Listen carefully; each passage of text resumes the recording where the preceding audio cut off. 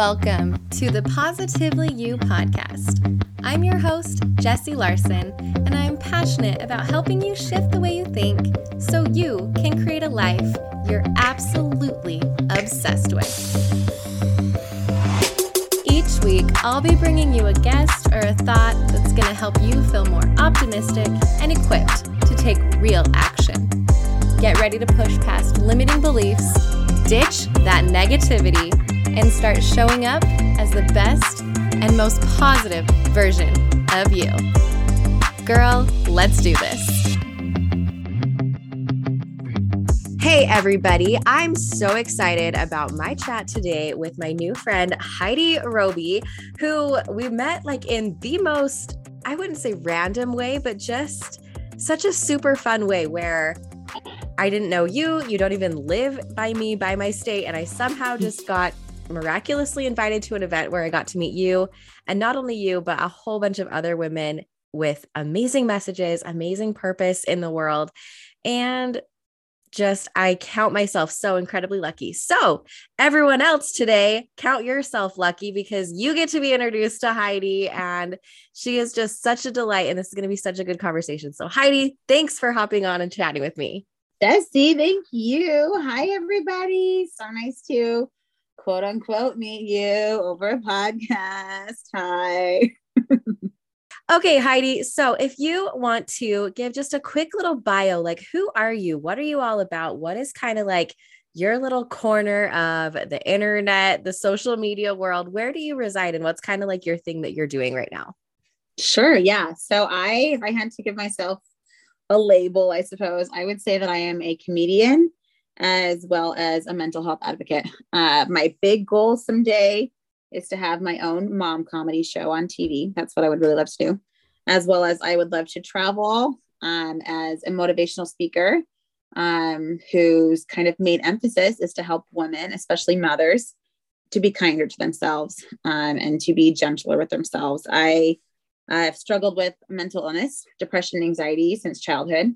And we'll get more into that later. But because of all that, I just have an immense amount of empathy for everyone who has ever beat themselves up or not felt good enough. And so through writing original mom comedy skits that kind of normalize normal motherhood, and through doing things like this, doing advocacy for the mentally ill and just for normal moms in general, I am trying to make my life mission to help people be kinder to themselves, help people love themselves more, and just be able to see the good in themselves that they see in other people. I love that. And, the idea of kindness is not new. And I think so many times, you jump on Pinterest or Instagram, you search be kind. There's like tons of art, little like backgrounds you can put on, quotes. And yes, we need more kindness, but I love your emphasis on kind to ourselves, because I think that that's a little bit harder. Like it's easy to kind of put that smile on, to go out, treat people well, but do we give that same kindness back to ourselves? And I think that it's important that we kind of turn the light and shine that back on ourselves, and really kind of have to sit there and be like, do I treat myself kind? And if I don't, like, how can I shift and what can I do to get to that place? Because if we're not treating ourselves kind, like we can't be our own worst enemy. We've got to have our own back. And I think a lot more of us than we think, struggle with that. If we're sitting there thinking that we're alone in this, there's one thing I've learned. If you think you're alone, you're not. And there's 10, 15, 100, 1,000 other people in that same boat with you. And, in having conversations on this podcast and in, the event where I got to meet you and I got to talk with a lot of other women, I've noticed that the things that we talk about and the things that we throw ourselves into and our messages and our missions, they are born from something personal. They come from just this deep thing that either we are currently battling, that we have, maybe reached the top of the mountain and we want to turn around and help others back up, or we're still kind of trudging along and we're right there in it. And I think that, you've said that that's kind of where you are, where it was this journey that you've been on. And I would like to ask you more about that, about your journey with, being unkind to yourself and having, some mental health things going on, and what that's been like for you. For sure. So I think the best way for me to do that is to just kind of shortly share the nutshell of my story in terms of kind of my journey from denying the fact that I had a mental illness all the way through now being very, very open about it and going out of my way to advocate and open up awareness. So that being said, I would say that all of my struggles with mental illness, I think they started before this, but the time where I can say for sure I was dealing with clinical depression and anxiety at this point was in 5th grade. So paint a picture of 5th grade, 9 or 10-year-old Heidi. I have always been, my email growing up was Heidi, my sunshine, happy Heidi, just this bubbly, happiest person you've ever met. And that's kind of, I feel like that's what my soul naturally is a very happy, upbeat person. And I feel like my body that my soul lives inside of has this illness. So I'm always kind of fighting between what my body feels and what I feel like I want to feel. So I feel like that's why in early childhood, mid-childhood, that's when these things started cropping up, because that's when my body started to kind of take over with this illness. And my sweet little kid spirit that just wanted to be free, happy Heidi had to learn how to not just come to terms, but long-term to accept and to work with the struggles that were given me with my body. So when I was in 5th grade, little happy Heidi, people pleaser, social butterfly, perfectionist who wanted everyone to love her and who loved everybody. This sounds silly even talking about it in retrospect, but I was in the elections to be the green team president, the recycling club. Looking back, it's like hilarious because it was such a dumb thing, like so lame. But I mean, I love recycling, but I don't remember a single green team meeting other than this particular one. But what was critical about it to me was that it was a student voted upon election. So basically like a popularity contest.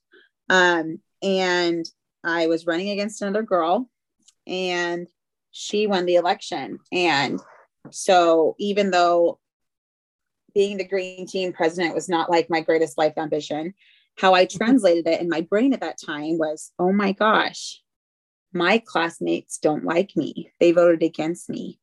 And all of my deepest insecurities and fears that I was unlikable and unlovable and not good enough, it seemed like in that moment that they were all proven to me that I really was not as loved as I thought I was.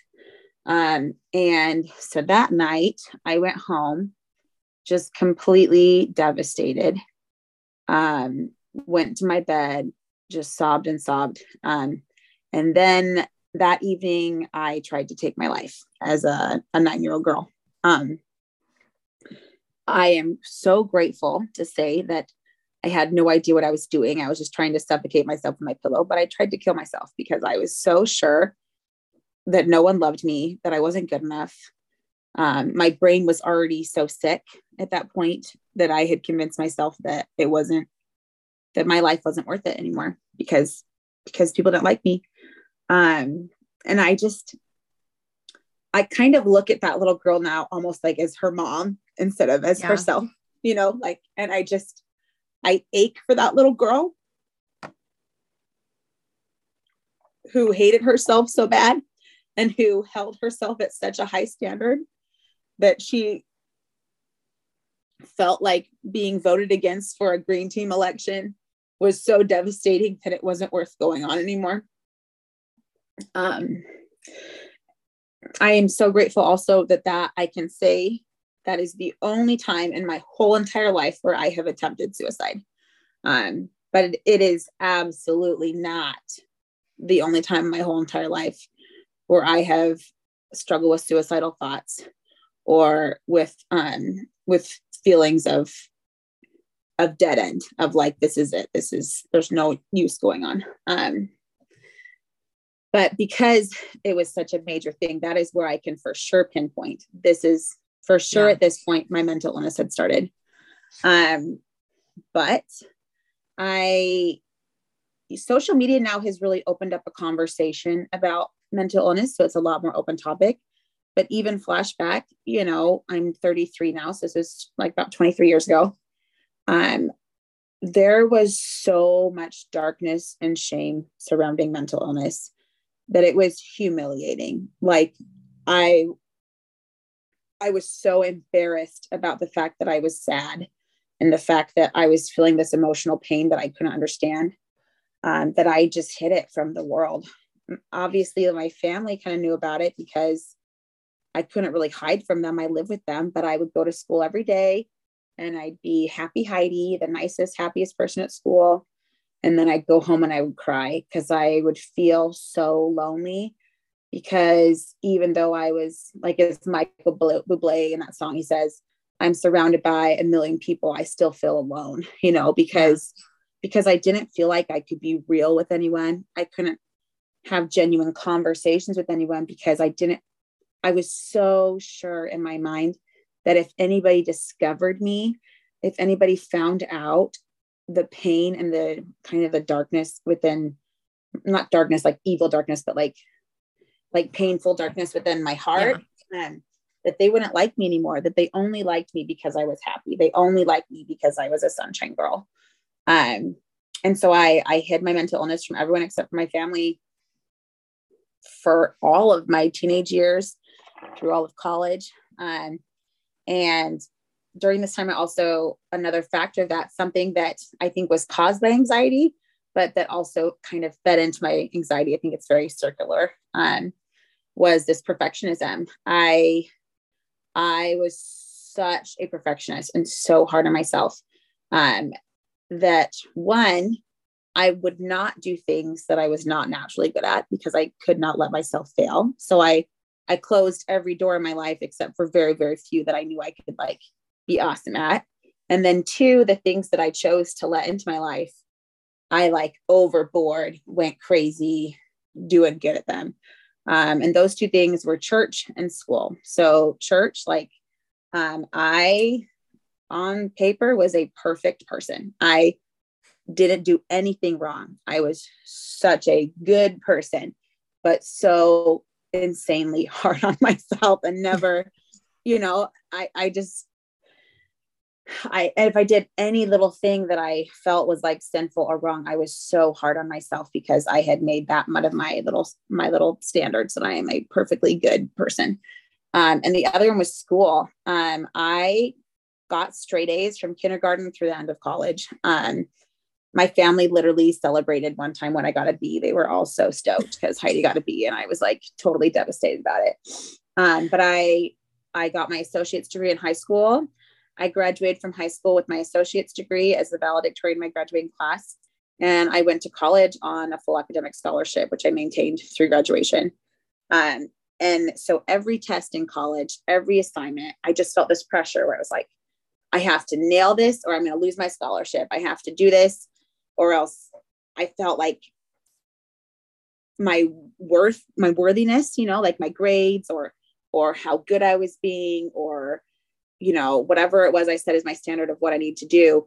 If I failed in that, I felt it really had a direct impact upon my worth. And so I always felt not just guilt when I didn't do my best. I felt shame. I felt not like I did a bad thing, but I am bad because I didn't get good enough grades, or because I said something mean to someone, or, whatever it was. I didn't pray or read scriptures today, so I'm a bad person, which obviously those are very faulty ways of thinking. But when you are living inside of a depressed mind or an anxious mind, those are the thoughts that your mind promotes and that tells you are truth.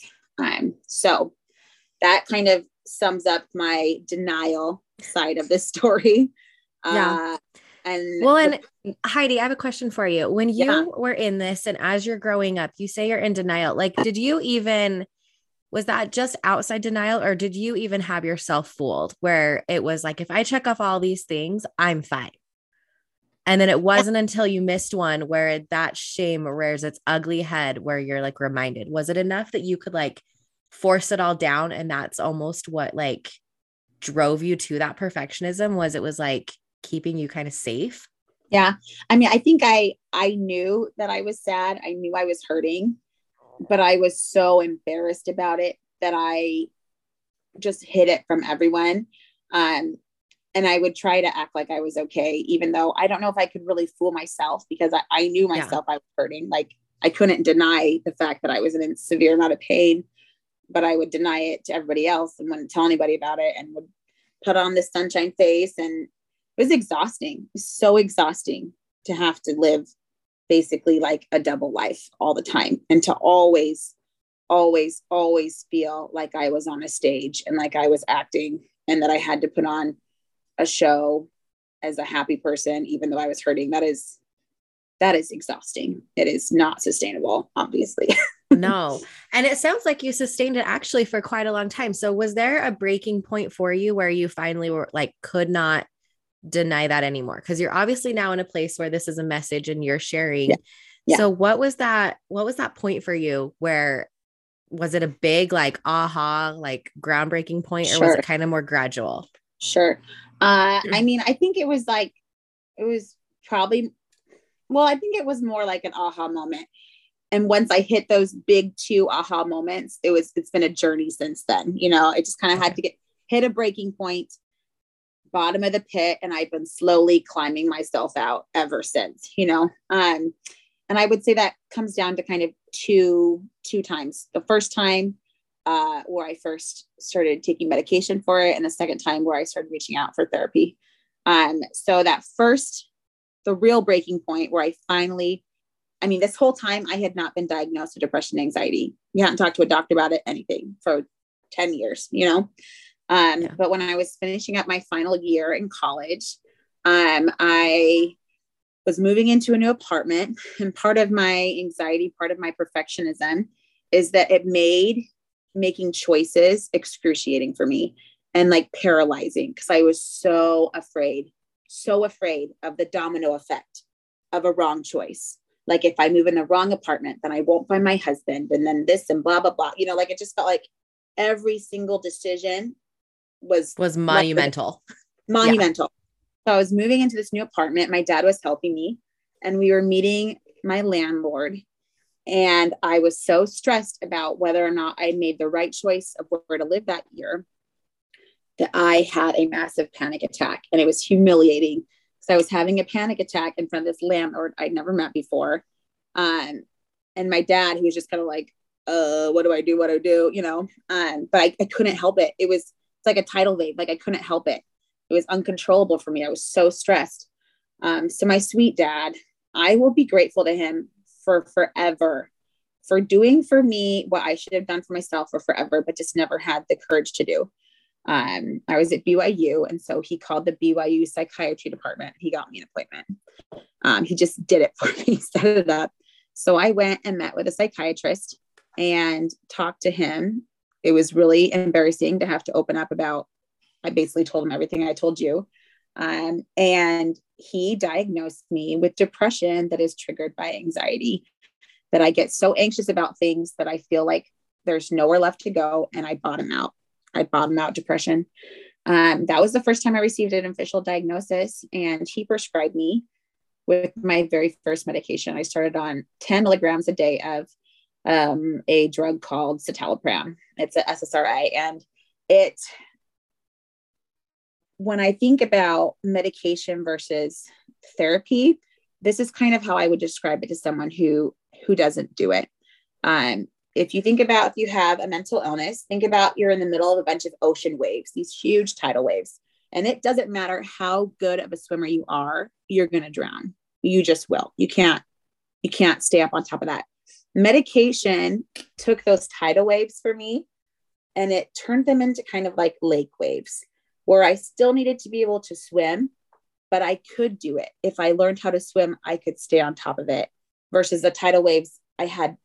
There was no room left for me to be in charge of my life because my emotions were so strong that it took over everything.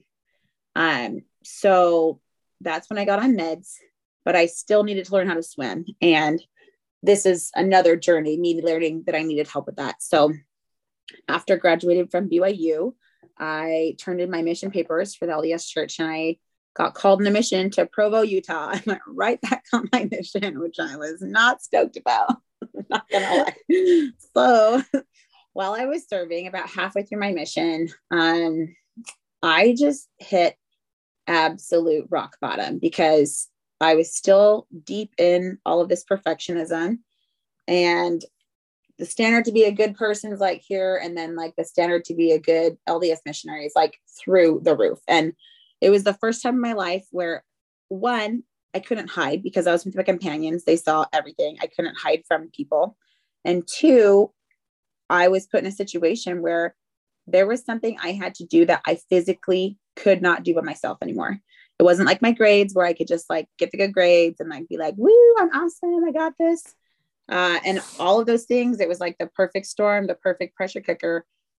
I was in a really, really, really, really, really dark place mentally, to the point where I legitimately felt, and this is not true, this is what my depressed brain was telling me, but I felt like it would be more honorable for me to go home in a casket than with my suitcases.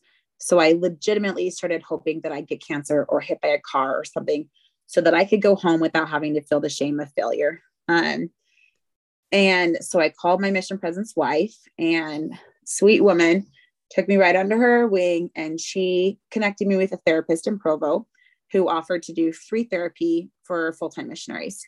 And so once a week, I started to go to meet with this therapist, and literally that therapist saved my life. And I don't just mean that she physically saved my life, which she definitely did. But she saved my life in the fact that what she taught me and what she opened my heart to gave me the ability to live a life. Whereas before I was not really living because I was afraid you were of just failure. still here. Yeah. Yeah. I was on the planet, but not living, truly not living my truest self. So she saved my life and she gave me life. And if I was going to say one thing that she taught me in therapy that has just changed my life more than anything, is she helped me to understand the difference between worth and worthiness. Like I talked about before, where when I'd get bad grades, or if I'd say a swear word, or like was unkind to a friend, and then I would feel this immense shame that, oh my gosh, I'm the worst person ever. I am so bad because I did this. She helped me to understand that our worthiness, and remove that from a spiritual context, just take that as worthiness, meaning like your grades, if you got your kitchen clean, like the to-do list, all the things that we can measure ourselves by. Exactly. Are kind of outer measures. That is completely disconnected from our worth, that our worth as human beings. And if you are spiritual as I am, as like children of God, that is infinite, that is not going away, that it is a permanent thing that we automatically have as human beings, as children of God. We have worth forever. Right. But that my worthiness in terms of like my success or my standards to measure how I'm doing in life, that is going to fluctuate, but it's not going to change my worth. And when I really accepted that changed everything for me, because then it wasn't like I felt like I had to achieve things in order to feel like I had a place on the earth, like I was worthy of living. I realized that I was needed on the earth and worthy just as I am, imperfect, human, struggling, climbing up the mountain. I am worth it right now. And that one thing totally changed my life. Was that a realization that changed your life? Like you heard that and it was a quick like click, or was that kind of like, okay, I'll take that, I'll let it sit here? Like, did that take you a minute to kind of like really lean into that? Oh, for sure. I think like when she first taught me that, it was like, oh, wow. Like, and of course, I mean, like growing up, like in church, I think that's something that I knew like in my brain, but I didn't know it in my heart yet. It was like, I needed I just needed her to explain it to me that way. And for me to be like, oh, like it was Yeah. the first time in my life where I really let myself need God.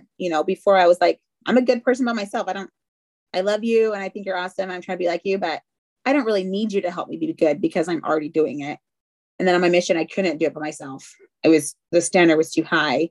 And so letting myself need help and letting myself be human, was completely life-changing for me in that moment.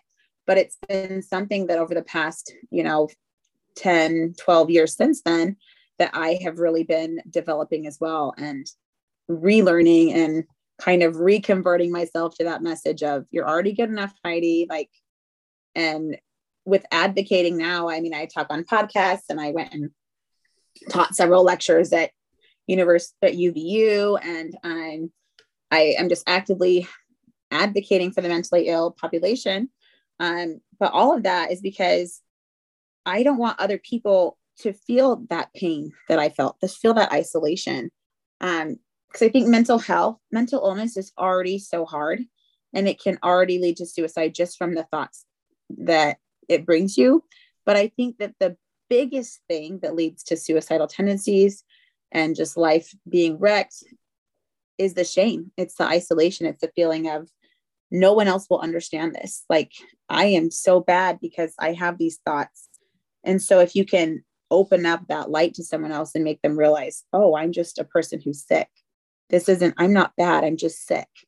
I really think that this legitimately saves lives.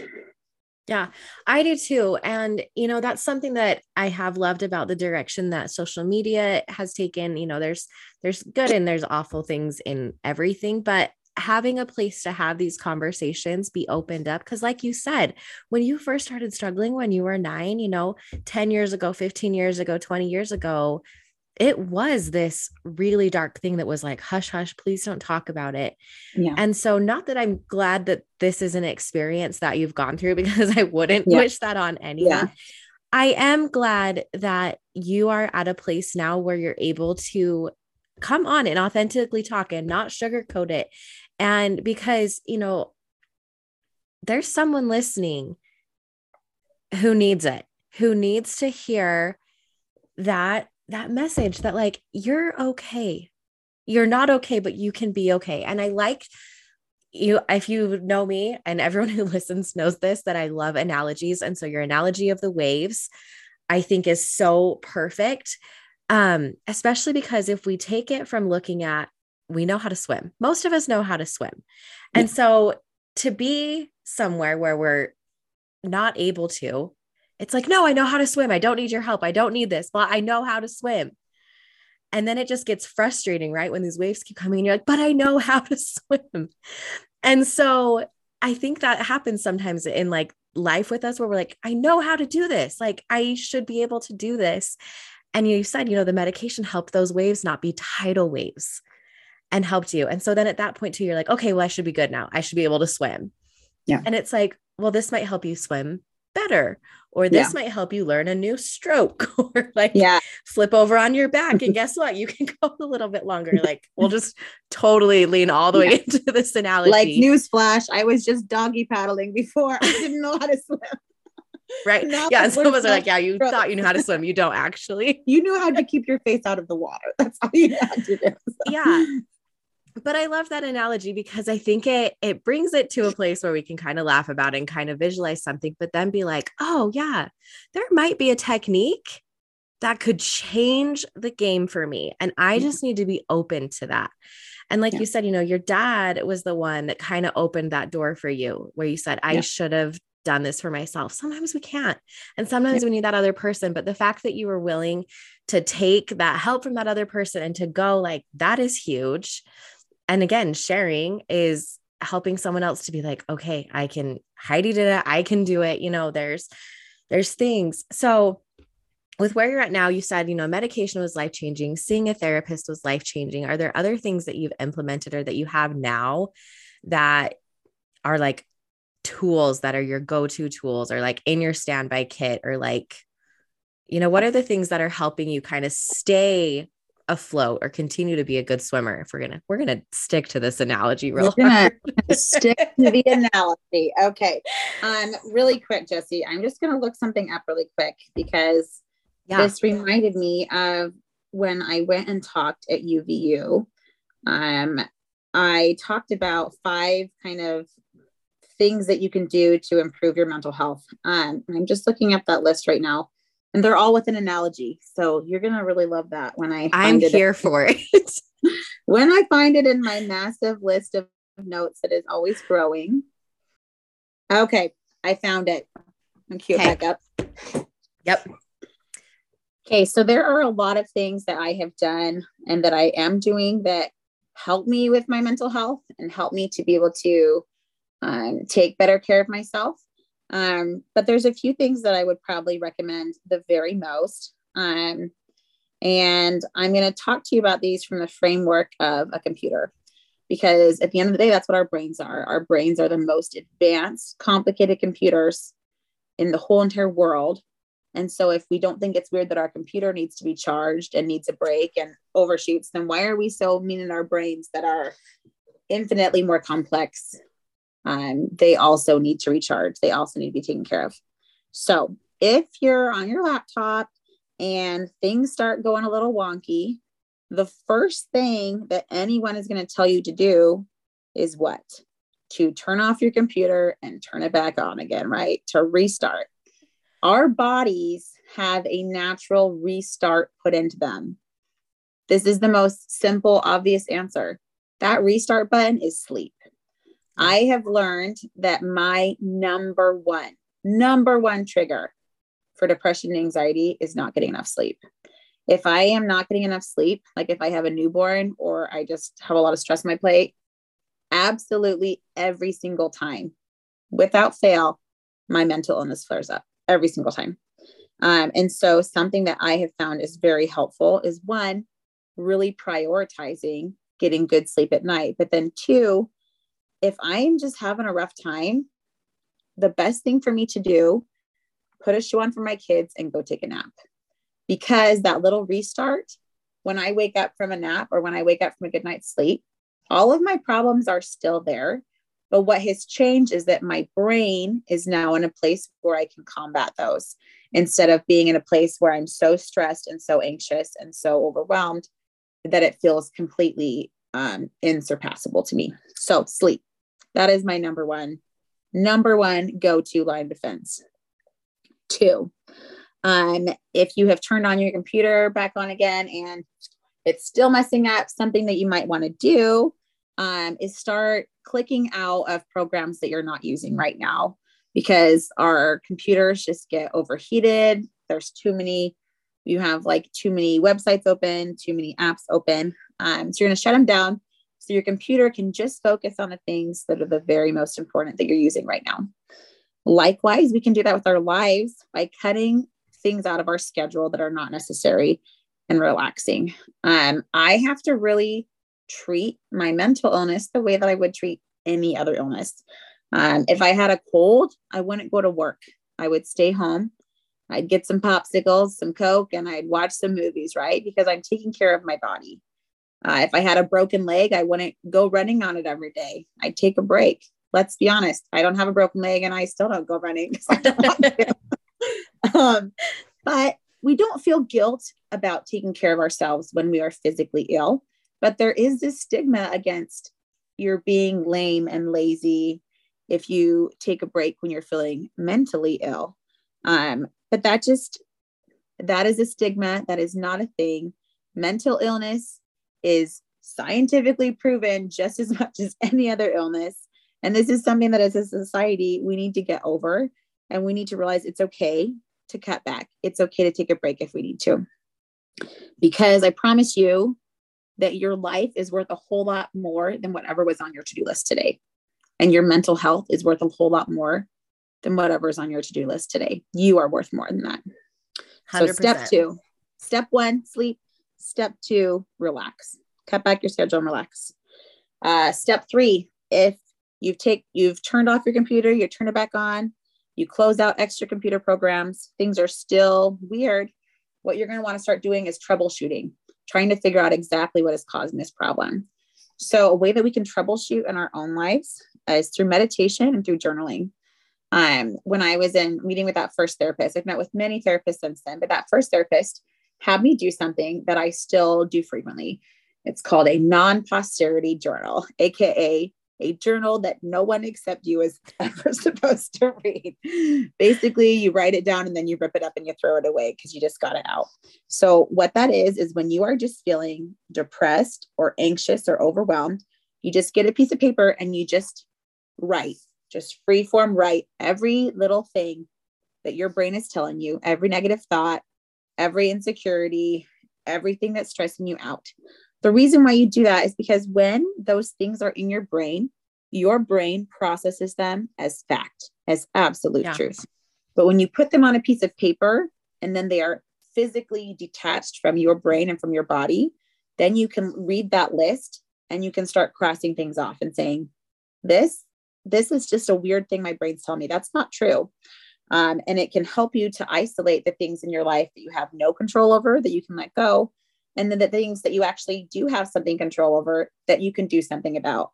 So I would recommend a million times over taking the time to just write down these, put it all on a piece of paper list that will help you to troubleshoot what's going on in your brain, help you to realize what really is the actual issue and what there is that you can do about it to make your life better. Yeah. Helps meditation you be a little bit more objective, right? Exactly. It helps you look at your brain as if it is a computer that needs fixing. Also meditation goes along with that too. Meditation is another form of looking into ourselves, looking into our minds, finding out what's going on. Meditation comes in so many forms: running, yoga, just sitting and listening to relaxing music. It's not about what's like, quote unquote, like the best or the right way to meditate. It's about what helps you connect with yourself. Prayer is a form of meditation, journaling, having conversations, even just like sitting down with your best friend and just talking out loud, that is a form of meditation as well. So I would recommend that, troubleshooting through meditation and journaling. Along the same lines, if you've done everything you can on yourself, you still can't figure out what's going on, you're going to call customer service to figure out what's going on with your computer. We all have our own customer service line, and that is our friends, our family, our social networks, our doctor, God, whoever it is that we reach out to. It's so important to talk to those people in your life because those are the people who can give you an outside perspective. Sometimes when we're in it in our own brains, it's so hard to detach ourselves to be able to see what's going on in our lives and in our brains objectively. But other people can not only give us that outside perspective, but can give us the perspective of someone who really knows us well enough to be able to understand why we specifically might be thinking those things or feeling those things. So step 4, customer service / talk to your people.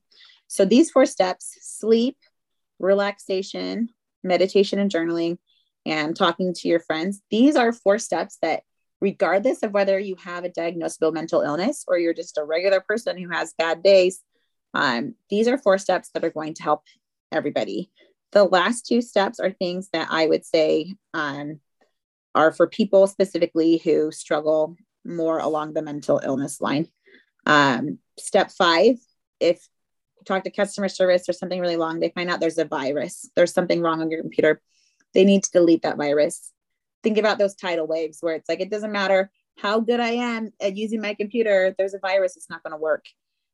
A virus is an illness. And so medication, for me, taking meds, step 5, has helped to delete that virus in my brain so that I can function properly and so that I can learn to swim. And then step 6, if you delete the virus, there's still something wrong, you might need to completely reset the computer, reprogram the computer. And that is through therapy. Therapy helps us to rewire, reset our brains. It helps us to come up with new processes and new neural connections so that our brains, instead of going from point A to point Z, can just go to point A to point B. You know, they don't go to this completely illogical place, but they go to a more logical and healthy place, a kinder place. I think therapy is great, though. Even if you don't have a mental illness, I recommend therapy to everybody because I feel like, you know, we go to school to learn how to drive. We go to school. I went to hair school to learn how to do hair, but there's not any school for how to be kind to yourself. There's not a school for how to deal with emotional struggles, or how to have a happy marriage, or how to be a good parent. But therapy can help us navigate all of the changes of our lives. It can help us to understand past trauma, to understand the ways that our brain works. So obviously medication is specifically only if you have an illness, but therapy I would recommend to anybody on this planet, especially those who are struggling with a mental illness. Yeah. Oh, 100%. I was talking to someone the other day, and the idea of like, when we're in school, like you're talking, all these classes we have, and we have a guidance counselor that we're assigned to, and they like help us make choices and figure out things. And I was like, we should all come with like a guidance counselor, just like for life. Like we should just all be assigned someone that helps, and I love that therapy is getting a more mainstream, and there's more ways to access it. I wish there was still better ways to pay for it. And so I love that you bring that up as kind of that final reset. And I like the analogy. Again, I love analogies, but I like the analogy of a computer because it takes that emotion, especially that shame emotion, out of it a little bit, to look at yourself a little bit more objectively. And that's one of my big things, is when I can like kind of step out of myself. Like you said, even when you were talking about looking at when you were 9 or 10 and you see yourself kind of as like a separate person. Yeah. If I can do that and look at myself kind of like completely outside myself, or as a computer, or as something else, it takes that like really on the surface level emotion kind of out of it, where you're able to like look at it and be like, okay, yeah, like what needs to be reset? What needs to be unplugged? And so I really like that analogy of the computer, and those steps are just, they're good because they're takeaways. There was something that I can implement literally today and be like, what do I need? Sleep, check, let's go. So thank you for sharing like tips that are actually like, what do I need today and what can I take with me? Sure. And I think this conversation is really important, especially if you follow me or if you follow Heidi and know either one of us from social media. We are bright, sunshiny people. Like when you were explaining how you were as a kid and like what your soul is and in this body, like I'm that person too, like sunshine, bubbly, love people.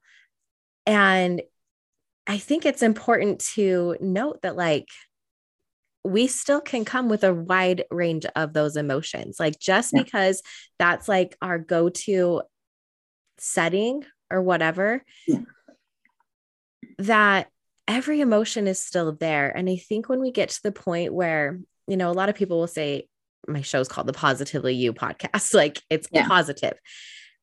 And I am so not like that slap a smile on and pretend everything is okay. Like leaning in and being the most positive version of you is leaning into those emotions and asking yourself those questions, and like those brain dumps, like you said, getting it all out on paper and sitting with some of those things and figuring it out. Like that's how you show up as that best and positive person. And so I've loved having this conversation with you, because you are like, you're just this ray who wants everyone to feel loved and happy and good. And like you said, live your life, not just be here. But that it's so important that we acknowledge the entire spectrum of all of the emotions that we're going to feel and not accompany any of that with shame. And that's been the journey that you've been on. Yeah. I just love what you said there. It reminds me of what Brene Brown says about how you can't, what does she say? Selectively numb emotions. If you're going to numb pain, you're also numbing joy. And something that I have learned through all of this, my life journey with illness, is that as I have come to not just accept, but to embrace my pain and to embrace those negative emotions and to work through them, I am now able to, when I'm happy, when I'm feeling happy, that is how I'm genuinely feeling. And it has freed me to be able to feel joy in a way that I could not feel it when I was unwilling to feel the pain. You have to be willing to feel both. You either live numb or you live full, and there's not really a lot of wiggle room there. Yeah. And it can be scary to live full and to acknowledge and to tune into that. And so having all of those tools and all of those resources and reaching out to the people that you need to, and building, the customer service lines that you need. Yeah. And I'm here to say that if you don't feel like you have a customer service line, I'll just throw you out here, Heidi. Reach out to Heidi. She'll be there. I will be there. Like I'm throwing you out there. Yeah. Oh, please do. No, please do. Please do. I just want to say, if there is anyone listening who, and this is an offer I give to you, I give it to literally any single person on this planet. So you can tell anybody I said this.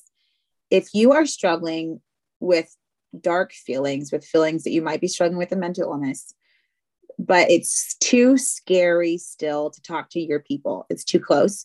Literally any person on this planet, anybody can come talk to me. And I am happy to be that icebreaker for you, to be that first contact, that first person. Because I think that's sometimes what it takes, is just kind of building those courage muscles, talking to someone about it, owning it, so that you're in a place where then you can talk to your doctor, and then you can talk to your family. Anybody, please talk to me. And if you are dealing with those things severely, please, please, please, please, please Google the suicide prevention hotline. We can put this in your post, Jessie, because there are numbers you can call day or night where somebody who is a trained professional can be there to help you. Because I know this is like a very difficult topic, but it's a real thing. There are so many people in this world who are genuinely struggling with suicidal thoughts and tendencies. And it's like, I promise you, whoever you are, you're wanted on this earth. You're needed on this earth. Your life is worth it. Nobody is better off without you. And you deserve to treat yourself with that kindness, to get the help and the support that you need. Yeah. 100%, and thank you so much for offering that. And I offer that same thing, that if a lot of times, you don't want to be leaning on your close friends, you don't want to put that burden or whatever on them. 100%. There is someone, there's two right here that you can reach out to be that icebreaker. And, this is, like Heidi said, this is a heavy topic, but it's something that you are not alone. 100% you are not alone. And it doesn't matter how far on that spectrum of darkness you might feel. Someone has been there, someone is there, someone has come out of it on the other side and wants to help. And, the difference that Heidi said between worth and worthiness, if that's something you struggle with, or perfectionism, or marking off checklists, or needing a line to value yourself on any of the things, like, there is so many things, and Heidi shared a bunch of them, tools and ways that you can feel better, and ways that you can step into living fully. And just that idea of being kind to yourself, and it's baby steps, it's little things here and there. But I think that this is a really important conversation that we've had today. And I want to just thank you so much for coming on and being completely open and completely authentic and talking about the hard things, because I am a firm believer that when we open up and we let those walls down, that we strengthen relationships, and we strengthen, the conversations. And just, I always walk away feeling just so, I don't know, full. And I hope that's what we have given to you listening, that you just feel a little bit more full, that you feel like you can go another day, that you can do it, that you're here, that life is good. And I'm rambling now, but Heidi, I just want to say thank you, because you have walked a path that is hard to walk, and you are moving boulders out of the way for the people coming behind you, and telling them how to get over the boulders, how to push them out of the way themselves, and empowering people to do that and to be kinder to themselves. And I just want to say thank you for doing that. Oh, thank you, Jessie. Thank you. I appreciate that a lot. I hope that whoever's listening to this, just know that it's for you, that take this as your sign, take this as your sign. 100%. And with that, we will end it, and let us know if you guys liked this episode, if it helped you in any way, and we'll see you next week. Thank you for hanging out with me again today. I'm so glad you pressed play. If you want to take a quick second to share this episode with someone you think would love it too, that would be amazing. If you're loving the show, make sure you go and leave a review on iTunes. Reviews are like magic for podcasts, and your review will help get this show into the ears of more amazing women just like you. And come find me over on Instagram. I'm there at positively.jessie, and I cannot wait to hang out with you some more. So until next time, have an amazing week.